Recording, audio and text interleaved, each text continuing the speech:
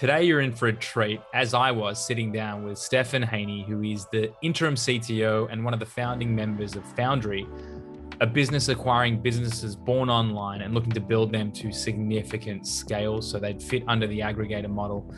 He is also the proud owner of a title that someone affectionately labeled him the godfather of Seller Central, which I found funny, but having spent 16 years and being involved in some of the very influential and initial teams building out Seller Central and everything that is around it, you'll see, as I did very quickly, that he's absolutely no joke, and every word that comes out of his mouth is one of sheer wisdom. We talk a bit about what it is to interview at Amazon and how that approach is conducted from an interviewing perspective, how everything has meaning, what it is to plan and vision, and how Foundry is approaching sort of their build out and their strategy plan. So I found it immensely valuable. I hope you do too. Hi, and welcome to Successful Scales, the show where I interview now successful professionals about their journey and try and garner insights onto any tips that can be applied to your business at home. Whether it's financial freedom or the exit of your company, wherever your journey may take you, the idea here is to simply learn from those who have done it before. I hope you enjoy and you get some value out of this. Buckle up and enjoy the episode. All right, that's new. Stefan, welcome to an episode of Successful Scales, my friend. Thank you. Good to be here, Yoni. I am, I'm particularly excited to have the opportunity to sit down with you. We've had plenty of conversations in the past to date, and I feel like every time we sit down, I get a little bit smarter, and it's a huge opportunity for those listening at home to get a bit of your wisdom and to really share in a little bit about the vision of where you're headed. But before we dive into, I've written down a lot of questions. I did my homework. Before we dive into that, I'd love you to, in your own words, read the back of your baseball card rather than me try and stuff it up. Sure. Well, my name's Stefan Haney, and it's great to be here. I currently live in lovely Moscow, Idaho, with my wife, Megan, and our 7 kids, which is a party in and of itself. We moved here about a year ago. I've had the chance to work in e-commerce, particularly at Amazon and now beyond, for the last 17, 18 years. Big stint at Amazon. I worked, in chronological order. I started off working in supply chain, and the big hit there was helping Amazon go from a media company to an everything company. And how do you change the software to do that without hiring hundreds of people? It's part of your scaling challenge. Hey, we're going to go from 4 to 40 product categories, and we don't want to hire a complete huge buying staff for each one.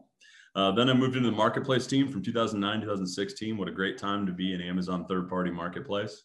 Owned a lot of the seller success tools and software growth, as well as policies. And then the last thing I did at Amazon was ran the Amazon detail page and got the privilege of leading that team. It's a lot of traffic, a lot of visitors, and trying to invent new ways of shopping. There's just a lot of day one on the Amazon product page, detail page. And then for the last couple of years, I've been working with eMAG in Romania, helping them expand their marketplace business. It's a great opportunity. Not a lot of people know enough about Romania. It's a great economy, and their third-party business is booming. It's a great time for international sellers to look there. Will be my plug. And then also most recently working with some partners to start a brand portfolio business. Seems like everybody's doing it, but we think we're doing a little different and maybe better. We'll find out, but called Foundry. And so we're looking for a few great businesses and brands born online to acquire and then invest, scale, and grow. I love how succinct you were in putting together, 17 plus years just in the e-commerce space alone, let alone everything else that you've done. So thanks for sharing that, mate. But I want to dive in a little deeper because, before we hit record, we talked a little bit about what it was actually like when you did join the marketplace team inside of Amazon. And I mean, I was just sitting here with, my mouth wide open, firstly trying to grasp that Amazon was ever that small in such fundamental teams. So I think if I'm not mistaken, it was 80 in the marketplace team. I'm going to stuff it up here. You tell me how big it was when you joined. memories will go. When I joined Amazon in 2003, there's roughly 2,500 employees in Seattle at that time, right? And that was 2003. I think there are 55,000 or something, or much higher than that, obviously now, or when I left 2019. So it's just in 16 years to grow, 10x, plus, or actually 20. Do the math. When I came to Marketplace in 2009, it was a fairly small group. It was dozens, right? We're running the software and policies behind this $9 billion business at the time, with just right around 1 million sellers, which is pretty amazing. Amazon scales really well, and part of it's because of the ecosystem. But then from 2009 to 2016, it was just incredible growth, right? Nearly 2 million sellers. Worldwide, opened 5 different marketplaces during that time frame. Japan, Canada, Mexico, Italy, Spain, all opened. Just India, third-party marketplace countries, and the teams. So in that 8-year period, obviously scaled the teams to go from 9 billion to 150 billion plus in annual revenue. It also shows up in the amount of transactions that have to be happened, the amount of seller support calls. The pricing changes, number of pricings, listings, inventory, transactions that have to be supported. It's a pretty big scaling challenge. And so, the team went from 80-ish to well over, to thousands. And so just even the lessons you learn in your company, or being part of a company that in 5 years goes from 80 employees to well over 1,000 employees, is a big deal. I mean, it's hard to even sort of quantify or break down to go in such a short period of time from 80 to, that. I'm not going to do the math there, but that many times the growth here. How do you even approach the planning for scale like that in such a relatively short period? How are you even looking at the equation for how do we even get into that level of diversification of talent pool, of sophistication, and and getting that many people onboarded and aligned? Yeah, it's well, you're hitting it right? So let's just say in 5 years you're going to go from a company of 100 to a company of 1,000, right? So you're going to 10x the amount of employees. You're going to hire well over 900 people, because some people are going to choose to leave or are not going to be able to keep up with the scale of growth, and so they'll need to find a place within the organization or somewhere else at Amazon or wherever. So hiring, let's divide it up equally for fun and say you're going to hire 200 people a year, right? You're going to hire more people than you currently have on the team. Right? Break that down. Break that down first, right? And then, now let's talk about coordinating them to actually, because you don't need to hire, you need to get more work done. Right. And hiring is one of the elements to getting more work done, but hiring is a job by itself. So the first thing is we actually need to get more work done in order to grow. We're going to open another country, so we need to do this much work on software. So the first thing we do to break it down is what's the work to be done, and what work needs to be done to drive the growth that we expect and the growth that we like. Right. So there's the organic growth, and then there's the incremental growth you want to launch on top. Now we have a sense of work, and the first part is what are hire leaders was always something getting that positive. So I always look for the manager first or the expert, because expert or senior talent will attract talent to follow them, and then managers I can help split up. I can help share the hiring burden. Right. And then those managers, I can't hire managers to do today's job. I need to look forward and hire managers. So Amazon talks about the bar, right? The bar is simply, someone who demonstrates skills and capabilities better than 50% of the people in the role today and has the potential to grow.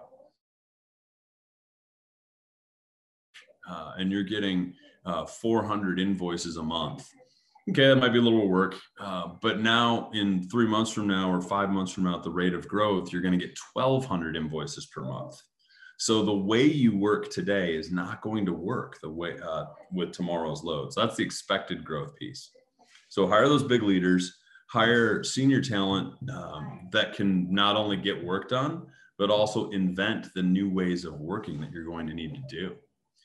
And then, some other tactics that are just tacticals is very rarely, if you're going to start a whole new team, very rarely would I hire all new people into that team, right?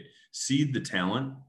And then conveniently within Amazon, because you're an incubated company, you can look for two other tactics. One, who can I attract to transfer into our group? Right. There's a lot of talent already in the company. So who wants to come work over here? Because we're doing cool stuff, working on interesting problems, or come work with your friends. And then the other thing you want to do is that you want to so seed talent, transfer talent, and then get everybody accustomed around the mission. The mission is we're growing the business, not that you're going to have this one little job for the next 3-4 years. There's going to be growth for everybody. So now people see it as an opportunity to drive growth. Yeah. So quick tactics on that breakdown. I mean, that's one thing that we were just talking about working backwards and what it's like to be inside of Amazon. And we'll talk about that a little bit more, I'm sure. But I cannot wrap my hand around and I'd love to hear sort of the position here is that, so I'm sitting here, I'm trying to grow my team, right? I'm trying to build the best team that I possibly can. I want, the bar raiser, which you talked about before, bring 50%, has to be at least 50% better than, the team or the existing team. I'm now not only concerned about potentially external, poaching of talent. I've got to worry about internal teams stealing my best guys and girls in the business. What does that actually feel like when you're going through this, trying to hit these goals and these targets, be super resourceful? I mean, is there not a level of stress around that? No. To me, no. I mean, for me, it wasn't, I didn't feel stressed as a negative thing. I felt stressed as a positive challenge, stress like a violin string on a Stradivarius. But, a couple things to keep in mind that I kept in mind is one, I try to play the long game. And what I mean by that is Amazon and otherwise, like, I just love meeting people, find out what their talent, skills, and desires are. And then, when anybody who's working on my team, I try to say, look, I'm here to help you meet your career goals, hopefully working at Amazon or hopefully working at Foundry now in this case, hopefully we're at Foundry or Vantage, my other company, and hopefully working together with me. And if there comes a point in time where this doesn't meet your career goals, this role or working for me doesn't do that, then let's help get you to the right one. Because the referral bonus, we are so networked today, right? And 10 years ago, right, because we're in 2009, actually a little over 10 years ago, we weren't quite as networked formally with LinkedIn, et cetera, but we're certainly linked. We're certainly networked internally. We're certainly not informally. And so the more people that I can get helping me find the right people for the roles that I'm hiring for, that's just going to pay off. So the things I would manage is you can't control, eventually use the hiring manager to control making that right offer. You can control how many candidate resumes you look at. You can also control how many people did you talk to about the role you're trying to hire for and get feedback. So I would often look up, let's say I'm hiring for a senior UX design manager. I don't know a lot about that position or maybe as much as I should. And it's just been assigned to me and we need it for the company to grow. So I might write up a job description, borrow from some other posting a little bit, and then I will call up, I'll ask 3 or 4 people, who's the best senior UX design manager right? And I'd get 3-4 names. And I'm not thinking about poaching. I'm thinking about, I'm going to call that person, say, hey, can I buy you coffee? Can I buy you lunch? I'm hiring for this role. Would this be a job? I'm sure you're happy right now, but I'd love to learn more about it. Would this be a position that's exciting to you? Do you know anyone who is looking that would be exciting? If it's not exciting, what would you change about it, right? That it would be exciting for you. And eventually I'm creating a relation to that person. I've just created a network of referrers and referrals. And eventually I'm going to start having people call me saying, hey, I'm looking for this position. Are you hiring for that? Do you know anybody? That's one thing that both helps you get more talent and makes your positions a little more poach proof. Second thing is I would work with my team on kind of if is this position helping you meet a career goal, right? We would change because you can change the strategy or the work that you're doing a little more easily than the people. So, what would make this role this year attractive to you and something you're proud of to put on your LinkedIn profile? Because if people are doing the work they want to do on your team and in your space, one, they're going to tell other people about it. Two, they're probably going to stay. Now that does mean you have to be honest sometimes. So, I'm checking with, I would expect and tell people, like, look, you don't have to stay in this role forever. We're not getting married. I need you to stay for at least 6 months. I need you to stay for at least a year, right? By the way, I want you to look around. And if you see something else that's attractive to you, don't want you to look around every day, maybe once a year. If you see something else that looks attractive to you, I'd love the chance to talk to you and see if we can change your job here a little bit to bring that element in, right? And so that's how I made things a little bit poach proof. But like I said, you have to back that up. So I had a guy who worked with me for 3 years. He's like, I really want to have an overseas stint. I'm like, I don't have anything. Let me call a couple people. I helped him find an overseas stint, but I got to control the timing a little bit. I had a boss early on in my Amazon career who was very blunt and very forward. He's like, you should never be surprised when someone leaves. He's like, it's, maybe not desirable to have someone leave, but you should never be surprised. And it was helpful as I unpacked that, because that meant I had to learn a lot. And it forced you, like, are you checking in with your people? Are you knowing why they leave? Right? It creates a good feedback loop. So there's a quick ramble on, how are you hiring fast and how are you becoming poach proof?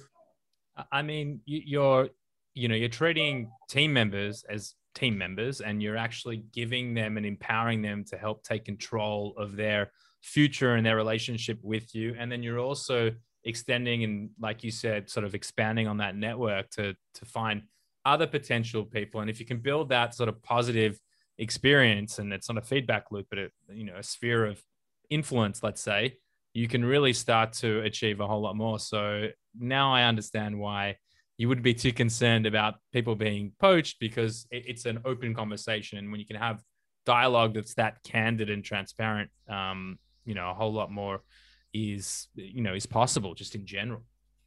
Yeah. If I get the chance to work with an employer, to work with you, it'd be like, Yoni, let's lay out the next 12-month goals. And let's make sure they're attractive to you. Now, every quarter, I may check in every, 6 to 12 weeks, like, how we doing, our new career goals, because plans change, right? And then often with my key leaders, I'm meeting with them after we do our annual planning. Go, is this attractive? Are you going to be proud to put this on your LinkedIn? Right. Yeah, I'm literally on the back of this call. I'm going to steal a bunch of these things and integrate them into our process. So brilliant. Yeah.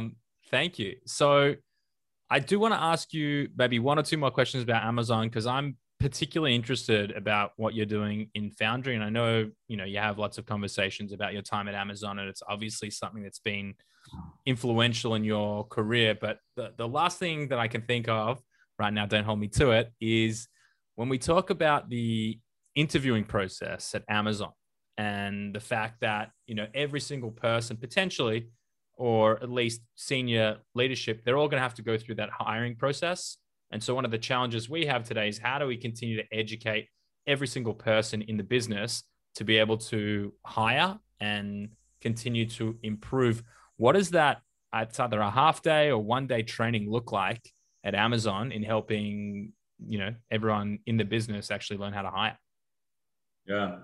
I think you mentioned you've recently read the Working Backwards book. I think Bill and Colin do a great job in that, giving a little bit of the overview of a process, right? They even start like, it stops with the job description. Like, what's the work to be done that we're trying to match? And then from that work, we can go, what are different skills, different domain knowledge, different approaches that I'm going to look for. Now, if we've actually gotten to that and we've talked through, and so one, just think about the effort you're going to put into hiring to go back, that's 200 people. I may look at 10 resumes or 10 LinkedIn profiles to get to one candidate that I call on the phone. I may look at 5 people on the phone or talk to 5 people on the phone before I actually bring someone on site. Amazon is a very resource intensive funnel A couple of reasons, right? You don't want to set someone up to fail. And then also Amazon is to run this balance. If the worst thing you do is turn a great customer into a bad customer or a non-customer because they had a horrible interview experience, right? So Amazon is also follows this policy of they're willing to wait for a great hire or a bar raising hire than necessarily bring someone in too soon or early. I modify that a bit with Foundry or with some of the consulting work I've done because the cost of hiring may not be, I don't need as high a cost bar because we may be having a lower commitment or less impact on my overall company. But the important part is, so by the time someone gets to an Amazon onsite, this is a pretty big deal and pretty investment. So Amazon's going to have them talk to 4 to 6 people. And when I'm training for that, I'll train interviewers to remember you have 45 to 60 minutes to gather evidence to make a decision whether you want to give this person tens of thousands of dollars, maybe even hundreds of thousands of dollars, right? So, do you really, there's no fence sitting, right? You either trust this person is going to help you and your team deliver on company goals and keep growing the Amazon company at 20, 30+%, right? Can this person invent their own methods of work? Can they do this? And you got 45 minutes to make that call and to make your vote. Now, fortunately, it's not all dependent on you. Amazon interviews as a team, and they're going to look at this evidence, and a bar raiser and hiring manager is going to pull it together. So that means I have no coffee questions. From the time I pick you up at the lobby and we're walking to the interview room, I'm gathering evidence. Are you jet lagged? How excited were you about this interview? How much research did you do? Do you understand the position? Do you understand what success looks like? Do you understand, do you have questions? For senior candidates, one of my first questions when we sit down is like, great, thanks, Krim and Dave. Before we get too far started, what questions do you have for me? How can I help you make a good decision about this role or Amazon? So by this time, they've probably talked to 3 to 5 people, and a senior leader in your group, you talk about someone scale, if they've done some research, one of the things about their job is going to be defining the problem or figuring out the work that needs to be done. So let's start now, right? How much have they done of that, right? And so I'm looking for how they're thinking, what are they grabbing? Amazon is testing, how well do you fit to Amazon's leadership principles and perform against them, as well as domain skills, right? Because I'm going to hire, how's this person going to fit in the team? Maybe they're super great at something, because if I've gathered evidence of what they're great at, then I can assess later after the interview, is this a good fit for this role or a good fit for the company in general? Because you may find out, I had one person that we're like, they're really good at a lot of stuff. They're not a perfect fit to this role. They're probably actually not better than 50% of the people in this role, but man, they were really good at project organization, communication. Called them back 3 months later, said, I hope we didn't turn you off to Amazon when we said no the last time. But I have a role that I think would be perfect for you now if you're still interested. The person ends up getting promoted really fast because we put them right in the right fit. But that worked because we started by interviewing and gathering evidence about what the person was great at. And then we did the fit to role second. And because you don't know what needs you're going to have in your company 3, 6, 12 months from now if your company's on a big growth path. Yeah. And I can imagine with a company like Amazon, you're really aggregating and storing that data in a position where you can quickly and very easily understand where that might fit in another seat in the business. Yeah. So you're not doing that double work. Yeah, makes a lot of sense. All right. I don't want to keep hitting you up on all the Amazon related questions. I know you are working on an enormous project right now in Foundry. And when I sort of look in from the outside at what it is you guys are trying to achieve here, and I know you've done a significant, Series A or first round raise. I mean, how do you even think that far into the future in looking at the trends and the markets and building out the vision of what that looks like? You're building a company with scale from the inception point. Yeah, it's last year this time, I think there was 5 or 7. Well, I guess by now maybe it's just a touch more, but companies who had announced that they're going to buy Amazon brands or going to buy FBA brands. And, by count last couple of weeks, we're well into the, 50s plus of companies who've raised some money. And so they're going to go buy some brands, FBA brands. So, some of it is, I guess there's two principles that I'd rest on. One is, as you project forward, start with what, just remind yourself of what will continue to be true, right? Or what would need to be true in order for your prediction to occur.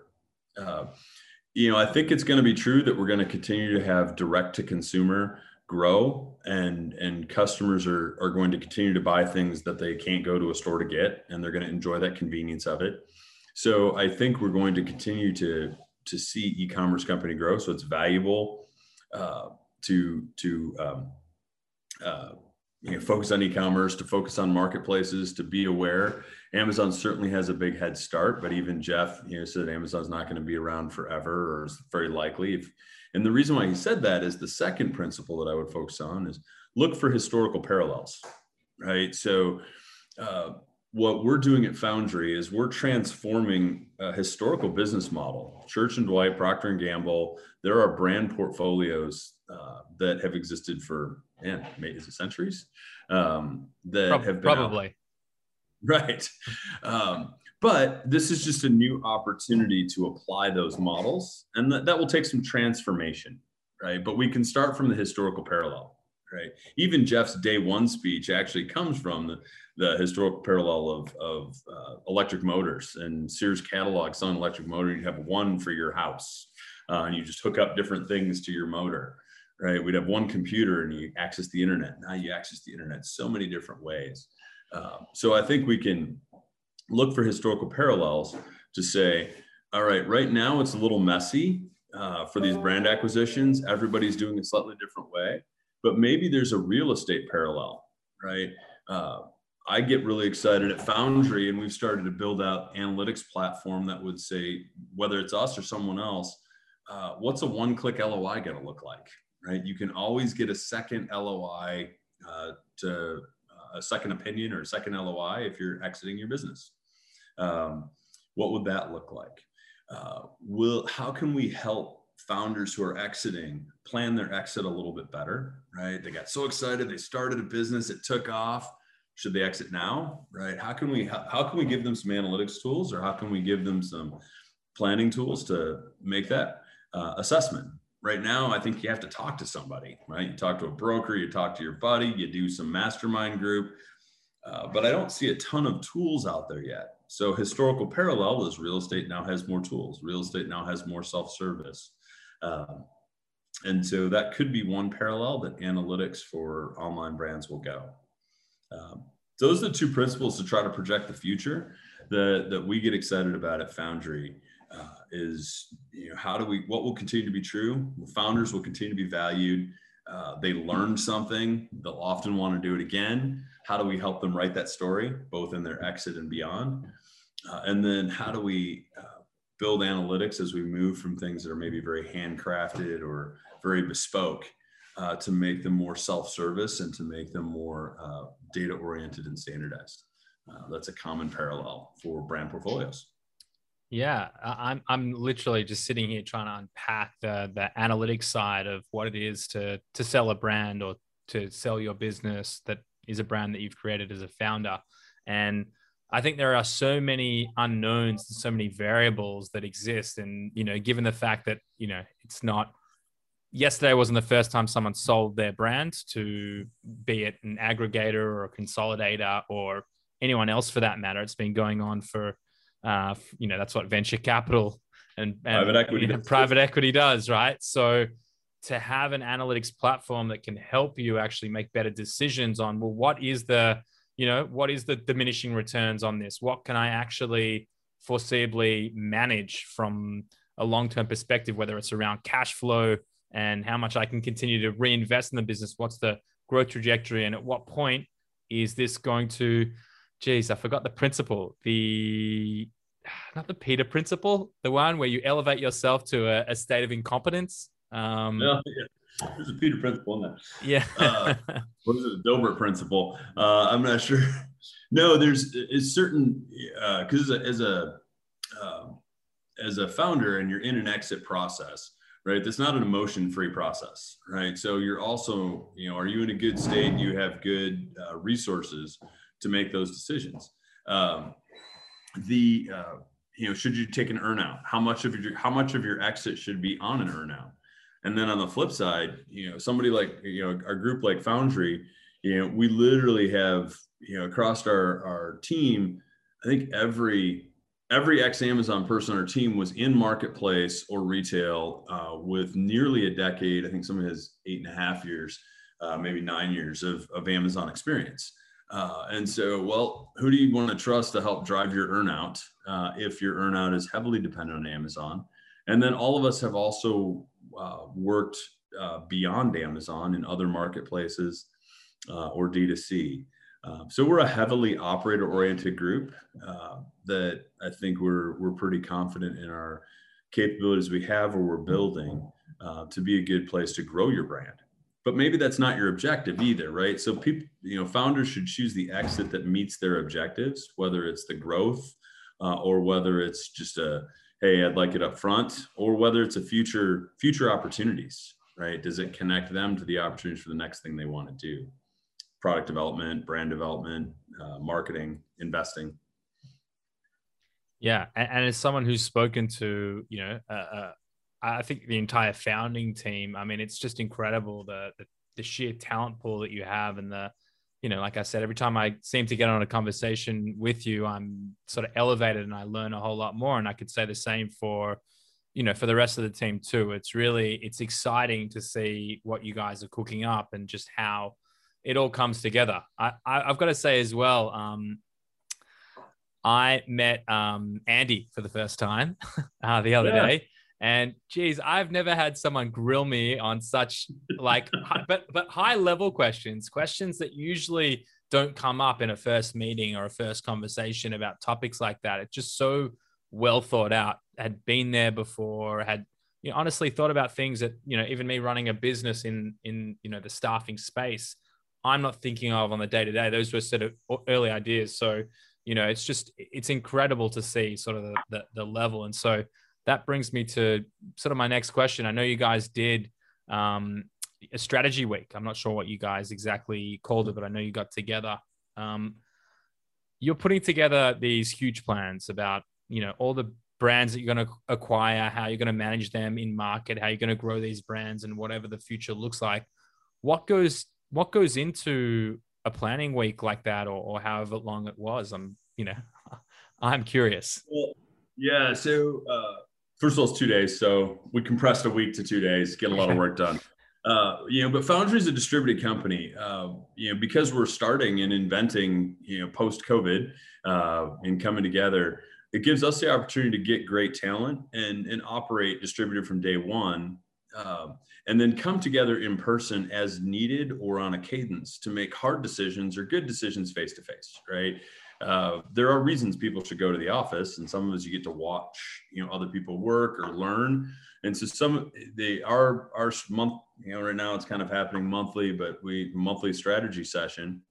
And it's, hey, are we on track? So we've already made kind of what the goals we have for 2021. We want to hire we want to acquire a number of companies. We have some key hires.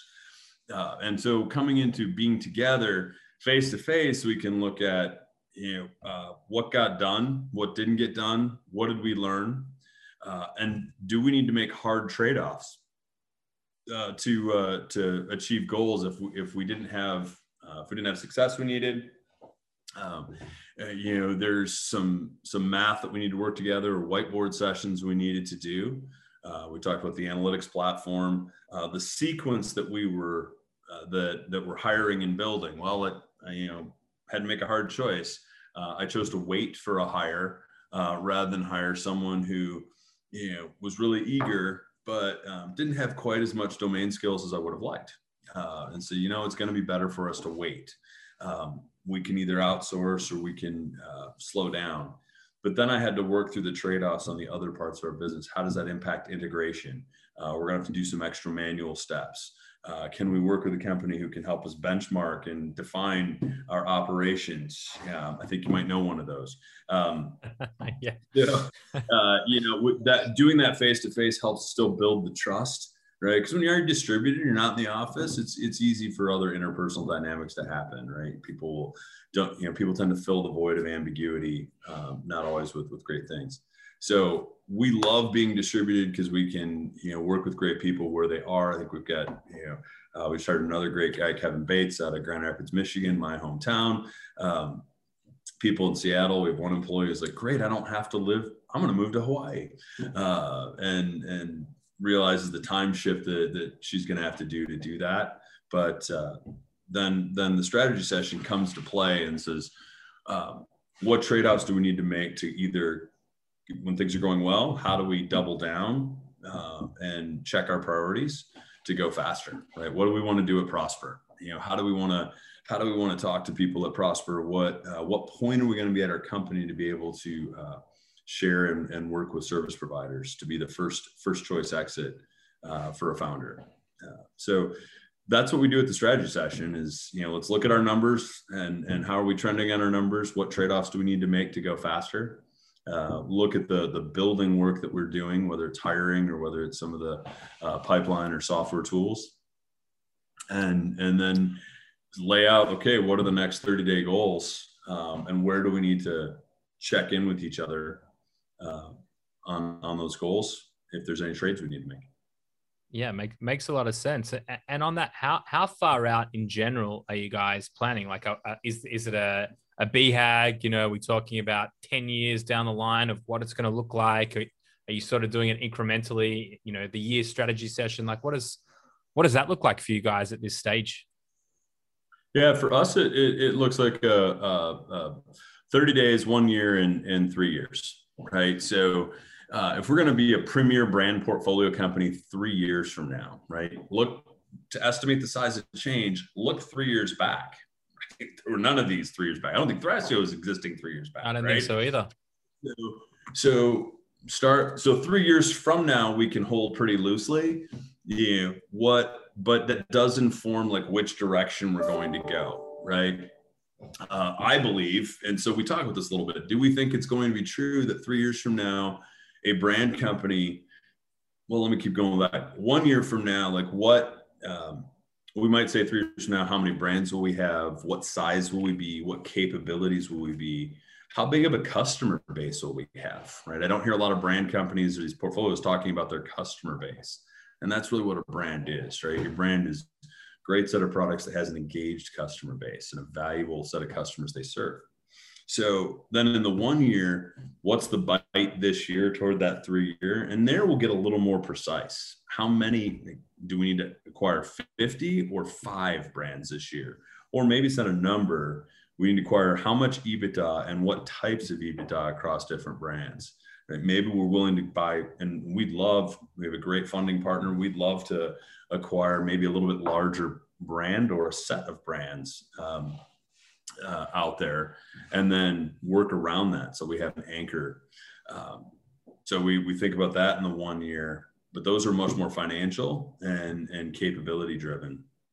And then the 30-day is much more transactional and more of a swarming, almost sprint style in software. So, are we on the right track? So when you have a conversation with Andy or a conversation, like they're able to keep the 3-year mind in view. What do we believe will be true 3 years from now? What do we need to hit this year? And then for the next 30 days, are we doing work that's going to put us on track? What's the most impactful work and the biggest trade-offs we can do to hit these 1 year goals?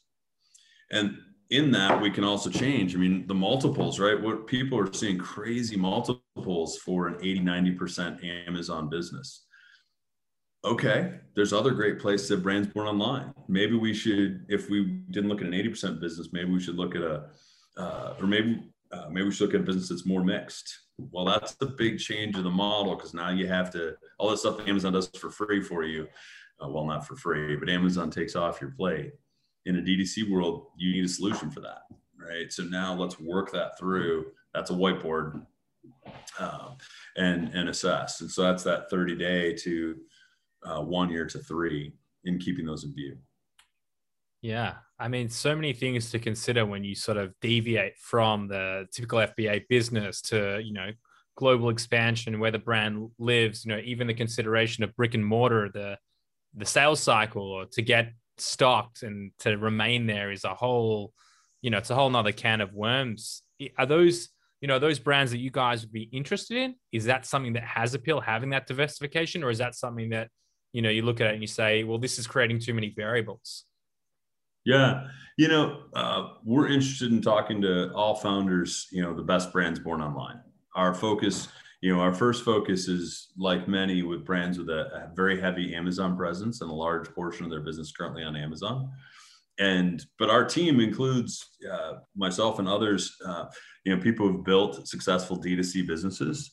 And so we are, if there's a business, well, we're 50% D2C and 50% Amazon, but as part of the business, you're buying their solution to D2C. Mm-hmm. We'd be glad to talk to them. Because again, what we believe this is a sequencing question.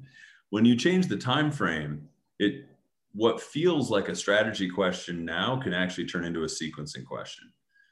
3 years out, every premier brand portfolio is, I believe, going to be multi-channel and multi-country. So it's just a question of when, right? And so if you are, instead of, well, do we do that or not? Yes or no, is it now or later is the question. And what are the trade-offs to change the sequence? And that changes the way that you can make that strategy question. If you presume success or assume success, build for success, and you understand kind of where a 3-year success is, then that keeps that 3-year, 1 year, and 30-day in view. Yeah. You've given me lots to think about, Stefan, on how we sort of, forecast out what we're doing. And I think a lot of people listening would probably, hopefully, be having some of the same realizations that I'm having right now, if they haven't already. But before I let you go, because I just want to be mindful of your time here, and can't believe we've eaten up the entire duration here. Could sit here and ask you questions forever.